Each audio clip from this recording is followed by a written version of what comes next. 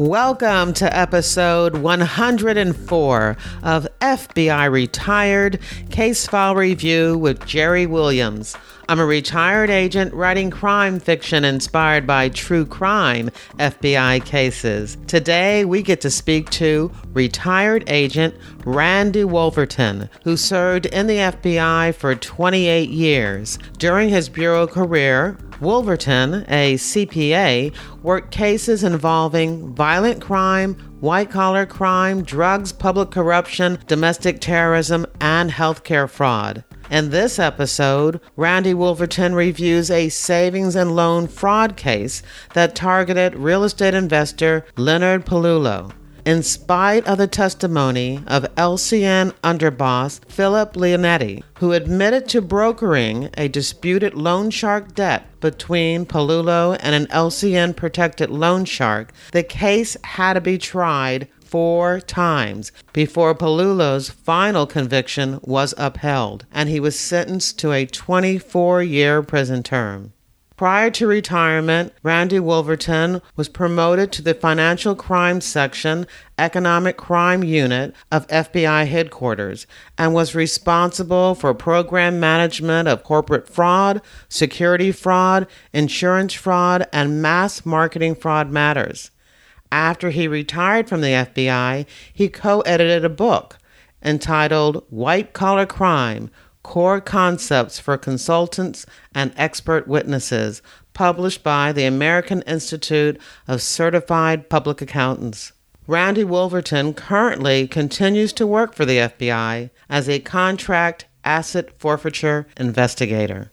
This is an absolutely fascinating case. It's a white-collar crime and an organized crime case all rolled into one. Can you imagine investigating a case that ends up having to go to trial 4 times? An investigation and trial ends up taking 10 years of your career until it's finally resolved? Well, that's what happened in this case.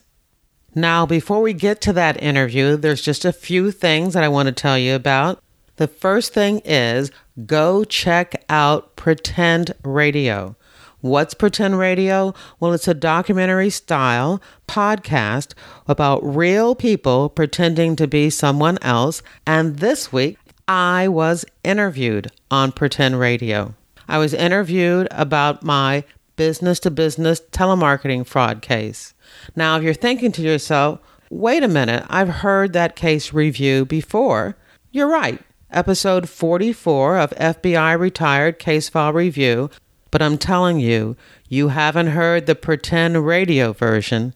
Javier, the host, uses music and audio and weaves together a story of intrigue and suspense. I collaborated with him on this episode because I just love the way he takes true crime and creates psychological dramas, investigating and unraveling stories during each episode. I truly admire his creativity, and you will too. So show Javier and Pretend Radio some love. Pretend Radio is available on Apple Podcasts, iTunes, and all of the other popular podcast apps. I also want to remind you that I will be part of a true crime podcast meetup, which will be held at Busboys and Poets at 1025 5th Street, 5th and K in Washington, D.C. I will be joined by Esther, the host of Once Upon a Crime podcast, Deanna, the host of Twisted Philly podcast, and Haley, the host of Murder Road Trip podcast. The meetup will be held from 2 p.m. to 5 p.m. I hope you can attend. I would love to meet you in person. No other big news. Just want to make sure you know you're always invited to join my reader team, where once a month I send out an email digest with links to the previous month's podcast, crime fiction recommendations, and updates on the FBI and books, TV, and movies. I also keep you up to date on what I'm doing. If you're interested in joining my reader team, all you need to do is go to my website, jerrywilliams.com, and sign up when you see the pop-up, or go to my Facebook author page, Jerry Williams Author, and you'll see the sign up button there.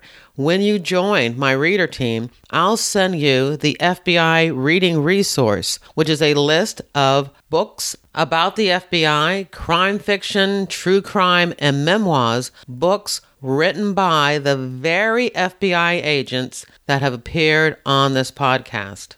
And the last thing, if you are enjoying the episodes, please don't forget to subscribe to FBI Retired Case File Review on Apple Podcast or follow on Spotify or your favorite podcast app. At the end of the interview, stick around for the crime fiction update. Now here's the show.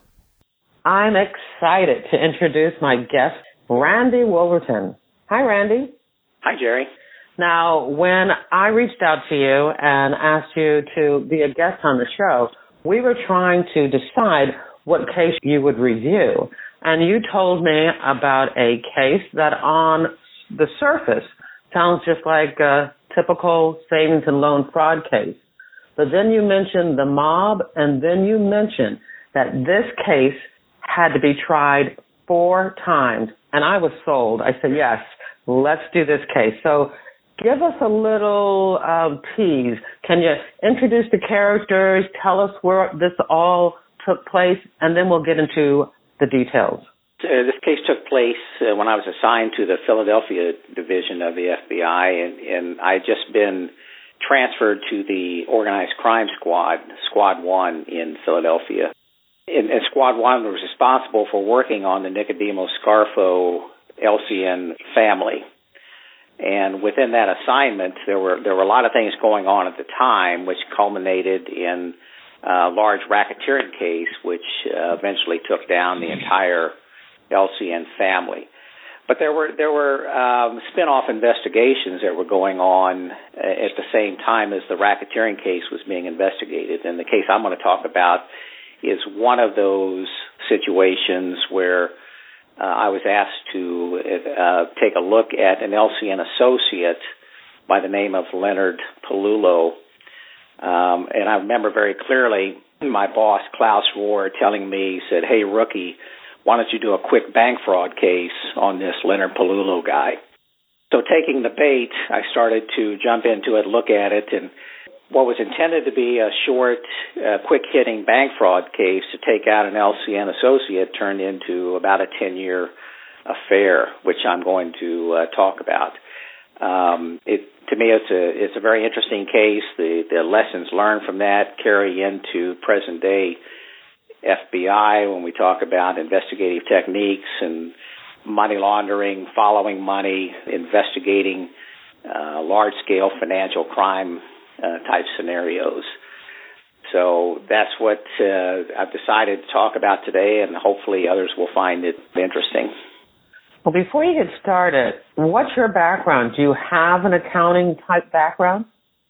I do. I was a police officer before I hired into the FBI in 1981, but I also had an accounting degree. And then actually, during this investigation, I took and passed the uniform CPA examination. So right now, today, I'm a licensed CPA. I still do financial crime investigations. And my background in financial investigations actually started when I was assigned to the Philadelphia division around 1983, when I was assigned to the white-collar squad, where we investigated bank fraud, bankruptcy fraud, wire fraud type cases. Then I was transferred to the organized crime squad in the Philadelphia division. I actually was on that same squad, but I didn't get on that squad until 1990, I think it was. 1990. So we missed each other. We missed each other because that's when I actually transferred back to the Kansas City division. That's the original home for my wife and I. So we took our family back to the Midwest. But unfortunately, this case continued on, and I was working on this case while I was in my OP in the Kansas City division, actually working in an RA. All right, well, let's get started then. Do you want to introduce the subjects and the players first? Okay. The main subject was a businessman by the name of Leonard Pelullo. And Mr. Pelullo and his family had been involved in various business enterprises over the years. He was a known LCN La Cosa Nostra associate, which means that he was not a made member of the Nicodemo Scarfo LCN family, but he was considered to be an associate or quote-unquote with the family, which means that he operates under the family's knowledge and protection. And this becomes important as the case unfolds, as I'll explain. When I first started looking at the case, Mr. Pelullo had already developed a reputation of borrowing vast sums of money and defaulting on the loans, walking away from the loans, and becoming very aggressive against anybody who was actually starting to look at that, meaning the banking people that he was dealing with. Mr. Pelullo, although he would deny it, would actively trade on his association with the LCN family and take advantage of that aura and image in his business dealings, which served to open some doors to him which may not have otherwise been open. So when I first started looking at the case, I started tracking his financial activities and seeing how many times he had borrowed money, how many times he had defaulted, and it was tens of millions of dollars. And he was very adept at forming a wide variety of different business ventures, LLCs, different company names. He described himself as a workout specialist, which means he would come in and take over companies and work through their debt problems and try to put the companies on sound financial footing, when in reality what he was doing was taking over companies, stripping them of their assets and putting them into bankruptcy and walking away from loan transactions with a wide variety of banking institutions. Now, at the time, many of us will remember the savings and loan crisis. And the FBI hired people with accounting backgrounds to specifically look at savings and loan fraud cases. And it just so happened that as I was working this case, this turned out to be one of the only savings and loan fraud investigations that was going on in the Philadelphia division and at the U.S. Attorney's Office at the time. So as I first started looking at the case, nobody was really too interested in what I was finding, which was a lending relationship between Mr. Pelullo and his companies and the American Savings and Loan in Stockton, California. And I was tracking the money, I was showing diversions, and I'll explain that as we go along. And it generated very little interest in the U.S. Attorney's Office until the savings and loan crisis became a public fixture out of Washington.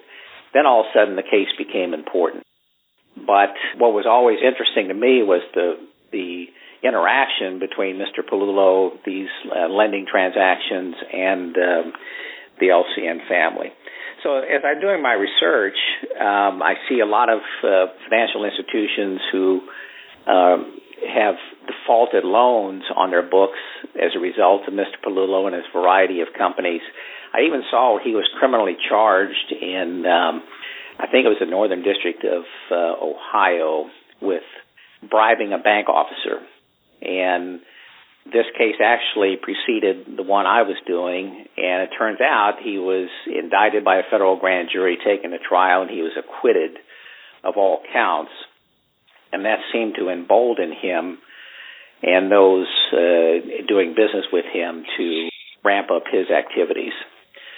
So what I decided to do was become more focused on probably what I viewed as the hottest topic in his business world at the time, and that was the renovation of 6 Art Deco hotels in South Miami Beach, Florida.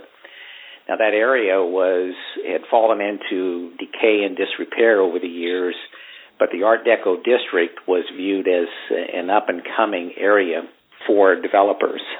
So Mr. Pelullo was able to purchase 6 Art Deco hotels using financing from the American Savings and Loan Association in Stockton, California. And he engaged in a lending relationship with the American Savings and Loan, which we call construction draw loan processes. And those of us who work white-collar crime cases over the years should be familiar with the problems associated with construction draw type cases. So I began tracking money, and I tracked loan money from the American Savings and Loan that were sent to the direction and control of Mr. Pelullo as he was renovating these Art Deco hotels. And the time frame for this was around 1985 and 1986. At the end of 1986, the American Savings and Loan, through a lot of pressure they were receiving, actually discontinued the financing of these Art Deco hotel renovations because of concerns that the work wasn't being done. It was behind schedule. There were rumors of money being diverted. There were rumors of, criminal elements moving into this area, and all these rumors were swirling around at the time.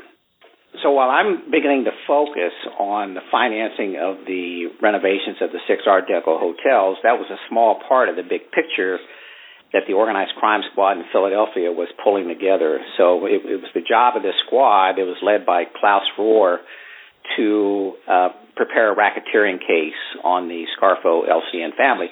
So all of us were, that was our number one priority. What was the predication for you to start looking at Pelullo? What was it in their overall LCN investigation that brought him to the attention of the squad? Well, there were different things. We had cooperating witnesses at the time who were not made members of the Philadelphia LCN, but we also had a development that was very, very significant. We actually had 2 made members of the Scarfo LCN decide to become government witnesses, Nicky Caramondi and Thomas Del Giorno. Each of those situations have their own storyline, which is just fascinating. But all this is beginning to happen around 1986 and 1987. So as we're debriefing our confidential sources, our cooperating witnesses, while we're putting the racketeering case together, and we're debriefing Caramondi and Del Giorno, we're getting a much better picture on who the big players were in the Scarfo LCN. So Mr. Pelullo was one of these people who were peripheral players that one of many who we decided to take a closer look at. And my assignment was to look at Mr. Pelullo and try to discern what his financial activities were. Were they related to organized crime matters? If so, in what regard? And that was kind of the predication for what we were doing. Plus, we were hearing all these concerns from financial institutions of Mr. Pelullo walking away from loans, taking over companies, stripping the assets out, defrauding the American Savings and Loan by diverting money. That information was in a nebulous type state, so my task was to put some clarity to that situation. So what I was trained to do by some wonderful people that I worked with in Philadelphia who had great backgrounds in financial crime investigations, Chuck Reed, Sid Perry, Alton Sizemore, very, very amazing people. Unfortunately, I have to say I knew them well. Well, and Chuck, as you and I know, is on the martyr board for the FBI, and I could go on and on about the wonderful nature of this man, but I had the privilege of working with him and other white-collar crime investigators that we all learn from each other on how to put these cases together. So when I was transferred to the organized crime squad, I think they were looking for me to maybe take some initiative and add some clarity to the financial dealings of the Scarfo crime family and some of the associates. So I was tasked by my supervisor to take a closer look at this guy. So I decided to focus on these Art Deco hotels and the financing from the American Savings and Loan in Stockton, California. So while we're putting the racketeering case together, I was involved in looking at that financial situation. what that means is I was issuing more subpoenas than I was doing interviews because I'm gathering financial records. Once I get the financial records in, I would hand schedule those out. Then that would require tracking more wire transfers, tracking more financial transactions. I'd send out another wave of subpoenas. And when that information would come in, I would schedule those out. So I ended up looking at and scheduling over 100 different bank accounts that were used by Mr. Pelullo. And because his nature was to open and reopen and reopen and reopen and open more companies just by forming LLCs, and then he would get bank accounts.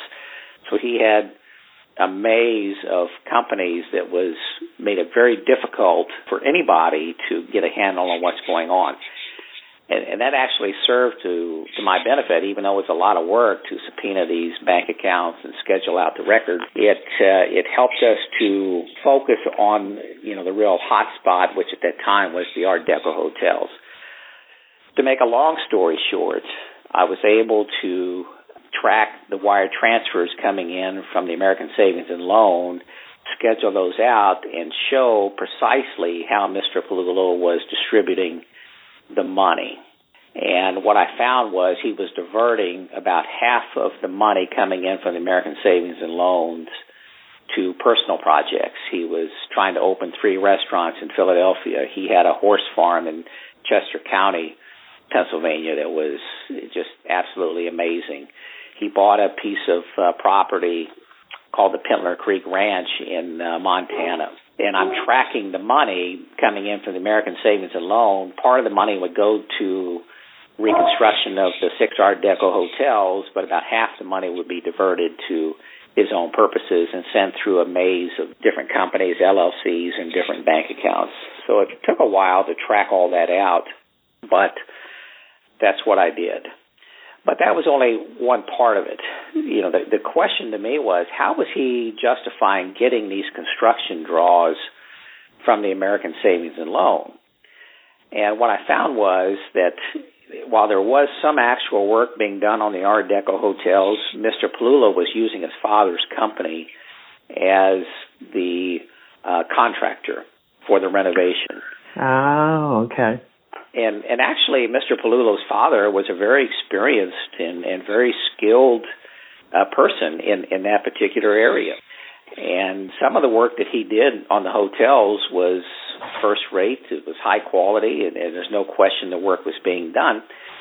But to unlock the money from the American Savings and Loan in the construction draw process, the weak point from the standpoint of the American Savings and Loan, they accepted as proof of work being done a 1-page lien release from Mr. Pelullo's father's company. What would normally be the appropriate documentation? Normally, the appropriate documentation are the actual receipts of goods and services being provided in a construction project. So you'd have receipts showing the purchase of materials. You would have the receipts showing the actual labor, who was working on it, how many hours, how much they're paid. And then you would see a lien release showing that particular contractor had performed the work, had been paid, and they're releasing any liens that they may have against the project. So financial institutions want to see a complete trail of events to include a lien release before they release any more money. Unfortunately, what we saw was the American Savings and Loan was accepting handfuls and handfuls of single-page standardized language of a lien release, which only showed an amount that was handwritten in and the signature of Mr. Pelullo's father. And they were using that as justification to release the next wire transfer going out. And unfortunately, that allowed the opportunity for mischief. That was something that we had to overcome because that plays into Mr. Pelullo's defenses, as I'll talk about when we get into the trials.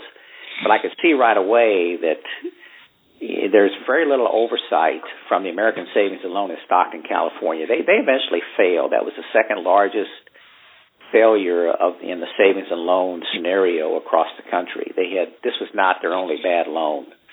And, if you look at that scenario, you could see why they got in trouble, because they had very little oversight into their construction projects flung all the way across the country in different locations. The Art Deco hotels were just one of many that went sour, but clearly they were not exercising a lot of oversight in what was going on in South Miami Beach, Florida, at those 6 Art Deco hotels.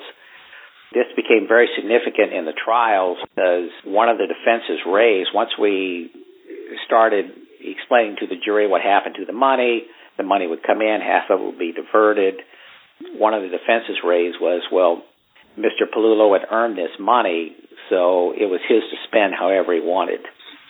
And we were able to overcome and defeat that by showing the actual language in the draw request, where Mr. Pelullo was guaranteeing that when he received a wire transfer, that he's assuring the lending institution that all the money he's received so far had been spent on the project intended, and any money in the future that he gets is going to be spent on that project. So he was really locked into that. Of course, he disregarded that and spent the money however he chose to do.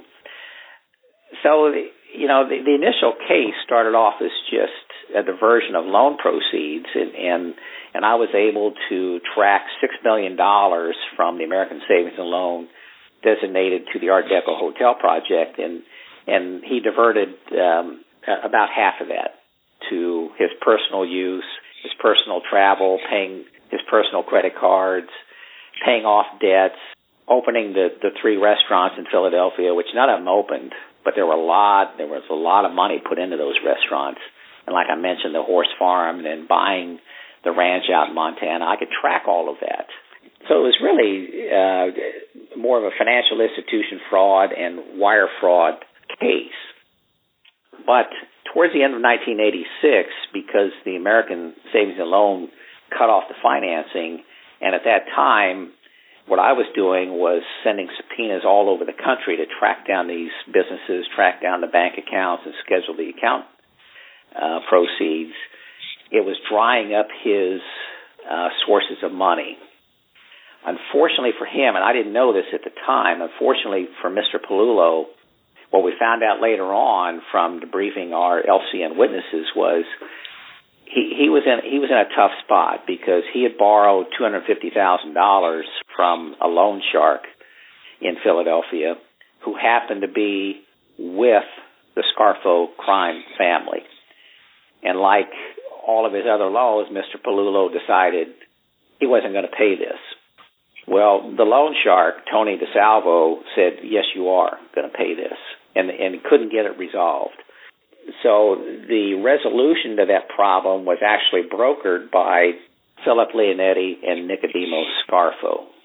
And the reason we know that was that after the racketeering case went to trial in 1988, convictions came back, and there were long prison sentences handed out to the various members of the Scarfo LCN, to include 45 years for federal prison for the underboss, Phillip Leonetti. Phillip Leonetti went to jail. He wasn't very happy, so he decided to become a government witness. Phillip Leonetti calls our FBI office, calls up Jim Marr, and says, well, I don't want to spend the rest of my life in jail. Come and get me. So that began a long debriefing process for an underboss of an LCN family, where we talked to him about a wide variety of things, but he starts to fill in details that we were not aware of. And the reason that's significant in the case I'm talking about is I'm tracking money. I know that Leonard Pelullo had obtained and became the CEO of a publicly held corporation called Royale Group. And he put Royale Group, which was an entity involved in the renovation of the Art Deco hotels. It was one of the borrowing entities. He put Royale Group in bankruptcy. That may not mean much to most people, but it means a lot to people like me, financial crime investigators, because once I found out that Royale Group filed for Chapter 11 bankruptcy, that's very meaningful because I know that Chapter 11 bankruptcy is a reorganization, which means that the Royale Group is going to have to file monthly reports on the money coming in and money going out. Those reports go right to the bankruptcy court. So that's one of the areas that I was reviewing. And I saw when Pelullo's money was drying up, I knew he was getting desperate, and the work on the Art Deco hotels had stopped. I saw a $114,000 transaction coming out of a Royale Group subsidiary account. I saw that in the bank records. So I go over to the bankruptcy filings, and I don't see where that withdrawal was recorded like it should have been and needed to be in the Chapter 11 proceeding, because that Chapter 11 proceeding is overseen by the United States bankruptcy court system. So there's some very explicit rules, regulations, and laws that govern that activity and severe consequences when that doesn't occur. So, we look at things like that. So that $114,000 transaction, I tracked that through several different bank accounts where it's cashed out, it's given to Mr. Pelullo's family members, and I kind of lose track of it after that because it's converted to cash, it's given to his brothers, and it just disappears. Well, that's a problem for me because I want to know what happened to that money, and that's a small part of the larger picture I was dealing with the diversion of the savings and loan proceeds. But that became very meaningful when we started talking to Phillip Leonetti, because Phillip Leonetti, the underboss of the family, tells us about the situation where he had to broker a settlement between Leonard Pelullo and Tony DeSalvo for the unpaid loan sharking debt. And this occurred right at the time I was looking at this $114,000 transaction. And guess what? Phillip Leonetti told us the agreed-upon amount for the settlement was $114,000, and he said, Lenny, you got to pay it. Bingo. and Pelullo, unfortunately, his financing had dried up, so he had to go to this Royale Group subsidiary. It's one of the only places he could find some cash because when the LCN boss and the LCN underboss tell you to pay a debt, it's not really a request. And they forced him to do it. So that added clarity to the $114,000 transaction, which turned into a racketeering count in our eventual indictment that was a source of debate and fighting and argument and trial procedures, and that's one of the reasons why we had to go to trial 4 times over this. That one transaction was the linchpin for a racketeering case. So what the U.S. Attorney's Office did is they took the information that I was finding from following the loan proceeds, the diversion of the proceeds, turned that into, I should know precisely, it was 45 or 50 counts of wire fraud in 3 different schemes to defraud the American Savings and Loan. The indictment was a little bit complex. But then they took those wire fraud counts and converted those to racketeering charges. And the $114,000 transaction was the initial piece for a racketeering case. So we filed the indictment in right around 1989, 1990 time period. And unfortunately, I was just transferring out to my OP at the time, so in my new assignment, I have kept working on this case because Mr. Pelullo was not of a mindset to enter into any plea negotiations. He'd just come off of a victory in Ohio. He had hired some very, very competent defense counsel who assured him that the government case was very weak and he could beat the case. And so there's a lot of drama involved. Hey, Randy? Yes. I just want to interrupt for a second for the listeners to let them know that OP means Office of Preference, and to explain that once you get to a certain time in the Bureau that you can put your name on a list of an office that you would like to transfer to. When your name gets to the top of the list, then you get your Office of Preference transfer. So I just wanted to explain that, so please continue. Once I got my Office of Preference transfer, all of us in that situation, hate to leave unfinished business, and that's what happened to me. So, there was an obligation to finish this up. So we indict the case.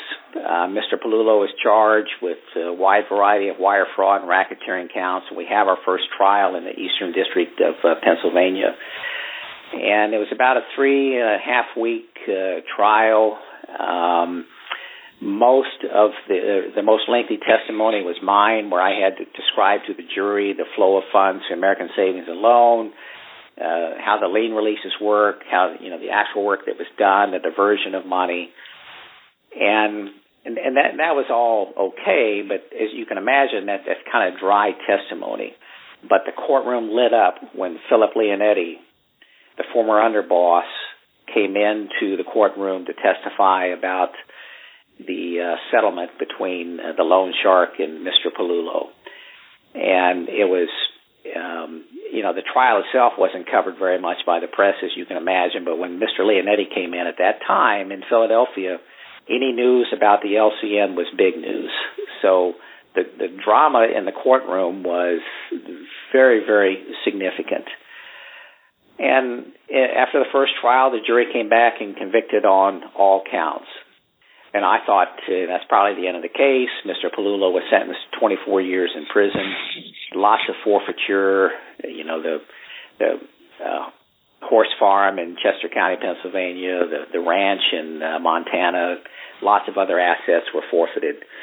But he appealed that, and unfortunately for us, the Third Circuit Court of Appeals overturned all of the counts of conviction except for one, the count 54, which involved the $114,000 transaction. Reason being that the appeals court ruled that the government did not introduce the bank records in the first case in a proper fashion. And we were all disappointed in that, understood that, and U.S. Attorney's Office decided immediately to retry the case. It's not uncommon with either a hung jury or a situation where something is overturned on appeal. It's very common to try the case again, which we did. What was the problem with the introduction of the financial evidence? The financial evidence does not qualify for. I'm not a lawyer, but in terms of getting it admitted into court, it does not qualify for the business record exception. And what that means is before you introduce records from a business or financial institution, they have to be certified as being correct. Normally there's a stipulation from both sides that bank records will come in. They're true and accurate records. They reflect the transactions. Well, Mr. Pelullo and his initial attorneys and all of his attorneys that he used did not stipulate to anything. So the government, unfortunately, took the position that we think we can get the bank records entered without calling in a witness from each financial institution to testify that the records were properly kept, and so that they can be entered into as evidence. And the trial judge ruled that the government could do that because we're introducing records from maybe, I'm going from memory here, maybe 20 to 30 different financial institutions from, all of my work. And the government wanted to streamline the case, so the trial judge went along with that. Well, the Third Circuit Court of Appeals didn't. So they vacated the conviction on all those counts except for one count. So then we have to schedule a second trial. And Mr. Pelullo got a different set of defense attorneys. And defense attorneys from here on out were some of the best defense attorneys that I've ever seen in my career. These are former AUSAs, former very accomplished AUSAs. They knew what they were doing. An AUSA is a federal prosecutor. Again, right. For listeners who don't know that acronym. I'm glad you're correcting me because sometimes I assume people know more than what they do. But the two defense attorneys, I thought, did a great job in offering a different defense theory. And I mentioned this briefly before. And what they said was, hey, look, the FBI's got this all wrong. They're saying that Mr. Pelullo diverted the money, but actually he earned the money from the American Savings and Loan each time he submitted a draw request. Therefore, he's free to spend the money however he wants. And that's where we really had to dig down in the weeds and show the actual loan documents where he's certifying that all the money received and all the money to be spent will be spent on those projects. That was heavily debated during the trial. The jury came back and convicted Mr. Pelullo on all counts. And again, the case was appealed. And the issue in the second trial was Mr. Pelullo, as a result of the first trial, was he now a convicted felon? Because he had that one count, yeah. They had the one count. And before that, he was not a convicted felon. So this was debated with the trial judge. The trial judge says, you can treat him as a convicted felon. And Mr. Pelullo in the first trial got on the stand and testified. In the second trial, he got on the stand and I think his memory is he testified. And the big debate was he a convicted felon or not? And the jury came back and convicted him of all counts. And then they appealed it, and the Third Circuit Court of Appeals says, nope, government, you got it wrong again. And that was an unfair position to take. I think the legal term is collateral estoppel. I know I read all the appeals, and it became very grainy type legal arguments that are very important. And the Third Circuit Court of Appeals ruled that the trial judge was incorrect. They vacated the convictions again. And then the U.S. Attorney's Office is faced with, what do we do now? So they said, well, we're going to try it again. So we did. Same witnesses, same evidence. In this particular case, I remember very clearly there was one juror who dropped out, so we had 11 jurors. And they came back after the testimony with a hung jury. It was 10-1 for a conviction. We had one holdout. Wow. So then the decision's made, well, we're going to do it again. So we go into the fourth trial. And each of these trials, how long are they taking? How many days? About 3 to 3.5 weeks of trial time. And with each trial, I know I was on the stand about 2.5 days, maybe 3 days. Long, grueling testimony. But, I'm the one who traced all the money, so it was just very memorable.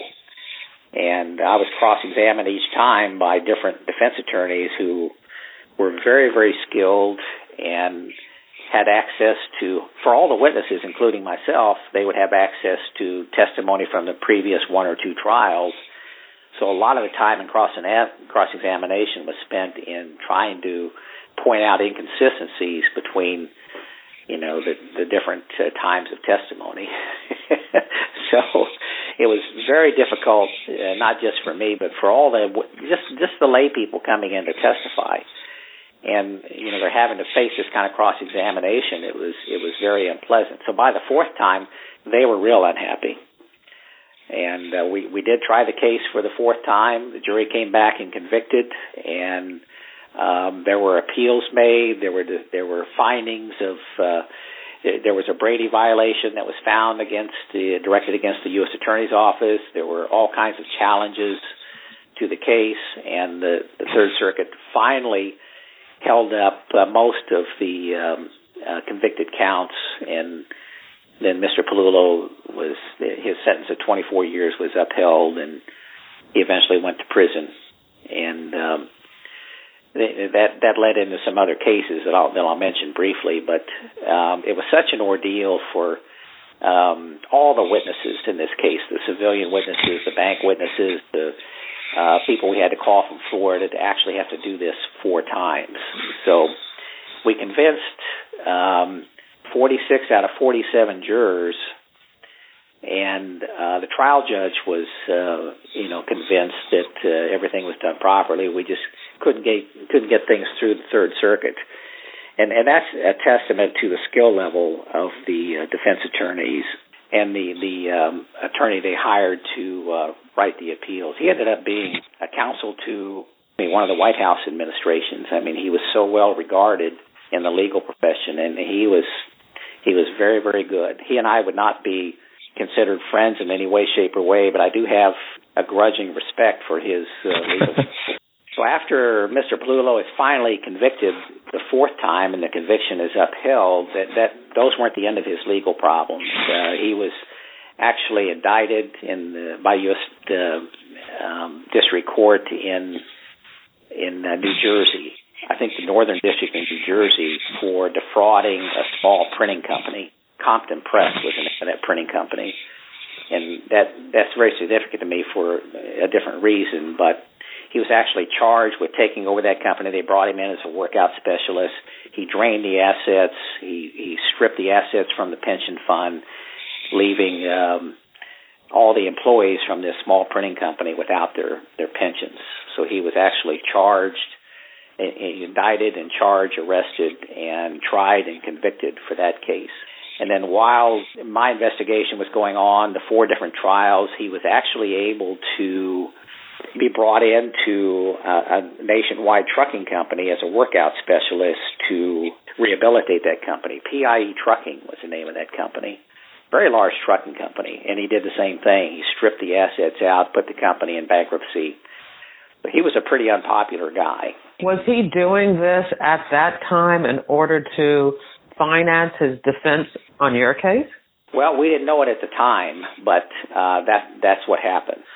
Now, I didn't know this until I started reading about the Compton Press case in New Jersey, but he was actually using some of the proceeds to pay his defense counsel in our case, because these high-powered defense attorneys are expensive, and these were not public defenders, so he was paying them vast sums of money. So he was getting the money from someplace, and now we know how that happened. I remember, though, after the first trial, one of the things that clearly stands out is there was a gentleman that came up to me after the trial. He'd been in trial almost every day watching, and he shook my hand, and he had tears in his eyes. He said, I just lost my pension to this guy. I work for Compton Press in New Jersey, and what you guys did is so important to bring this man to justice. Now, I know I'm not going to get my pension money back, but I needed to see him convicted. So as FBI agents, we don't always get a chance to interact with collateral victims like that. But he just touched me. It's something I'll never forget.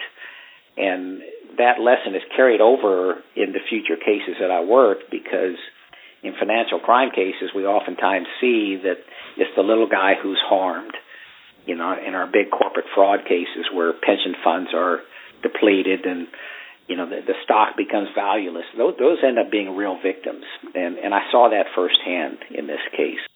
So while this started off as being maybe more of a routine financial institution fraud investigation, it turned out to be linked to the Philadelphia LCN family.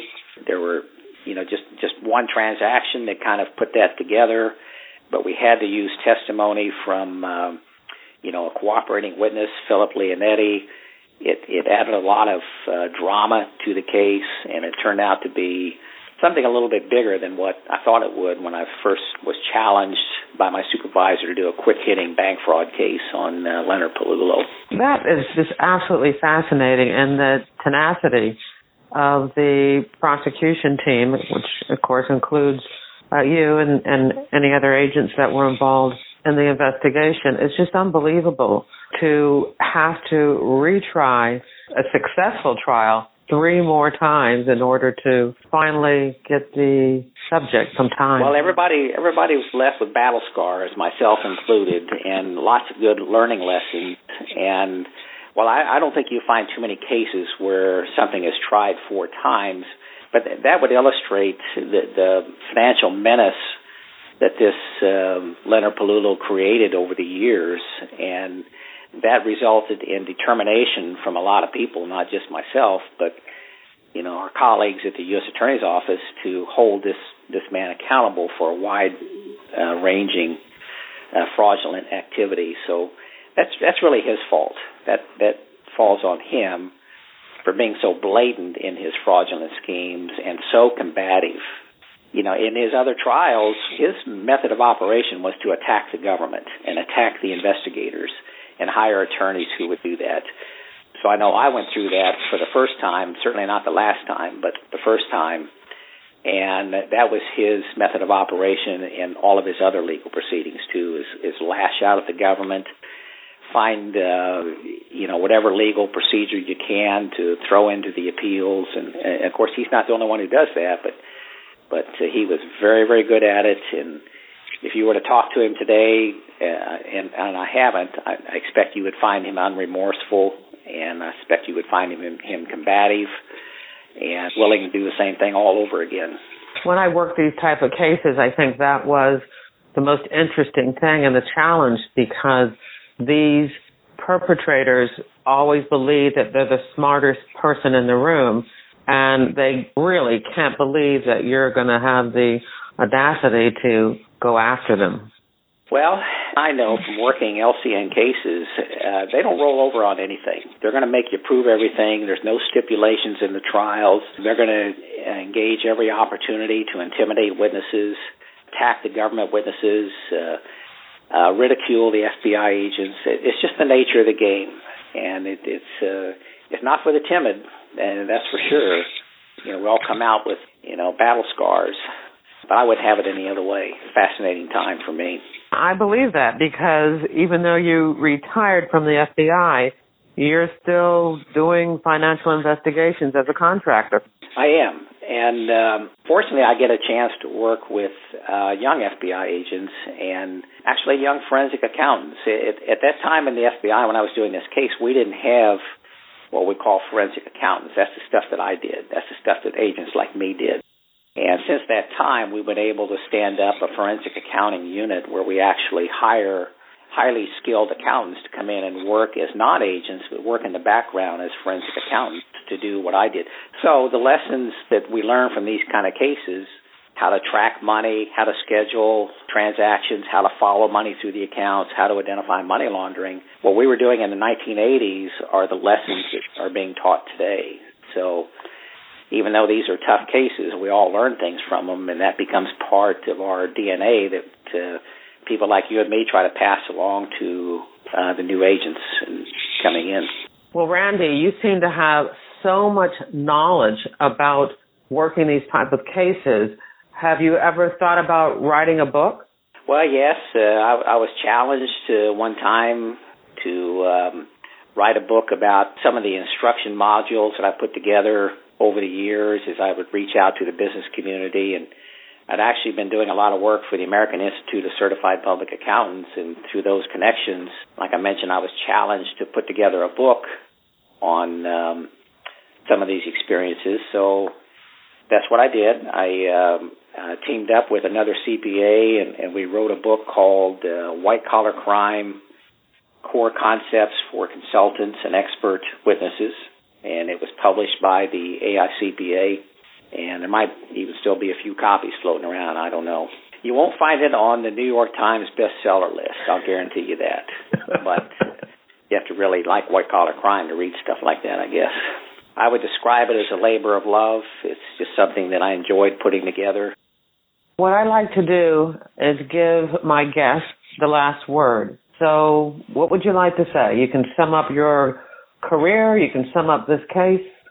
What would you like to say? I think what I want to say is how important the DNA of the FBI is, and how important it is for the onboard agents to savor that, to cultivate that, to improve it, and to pass it along to the new people coming in.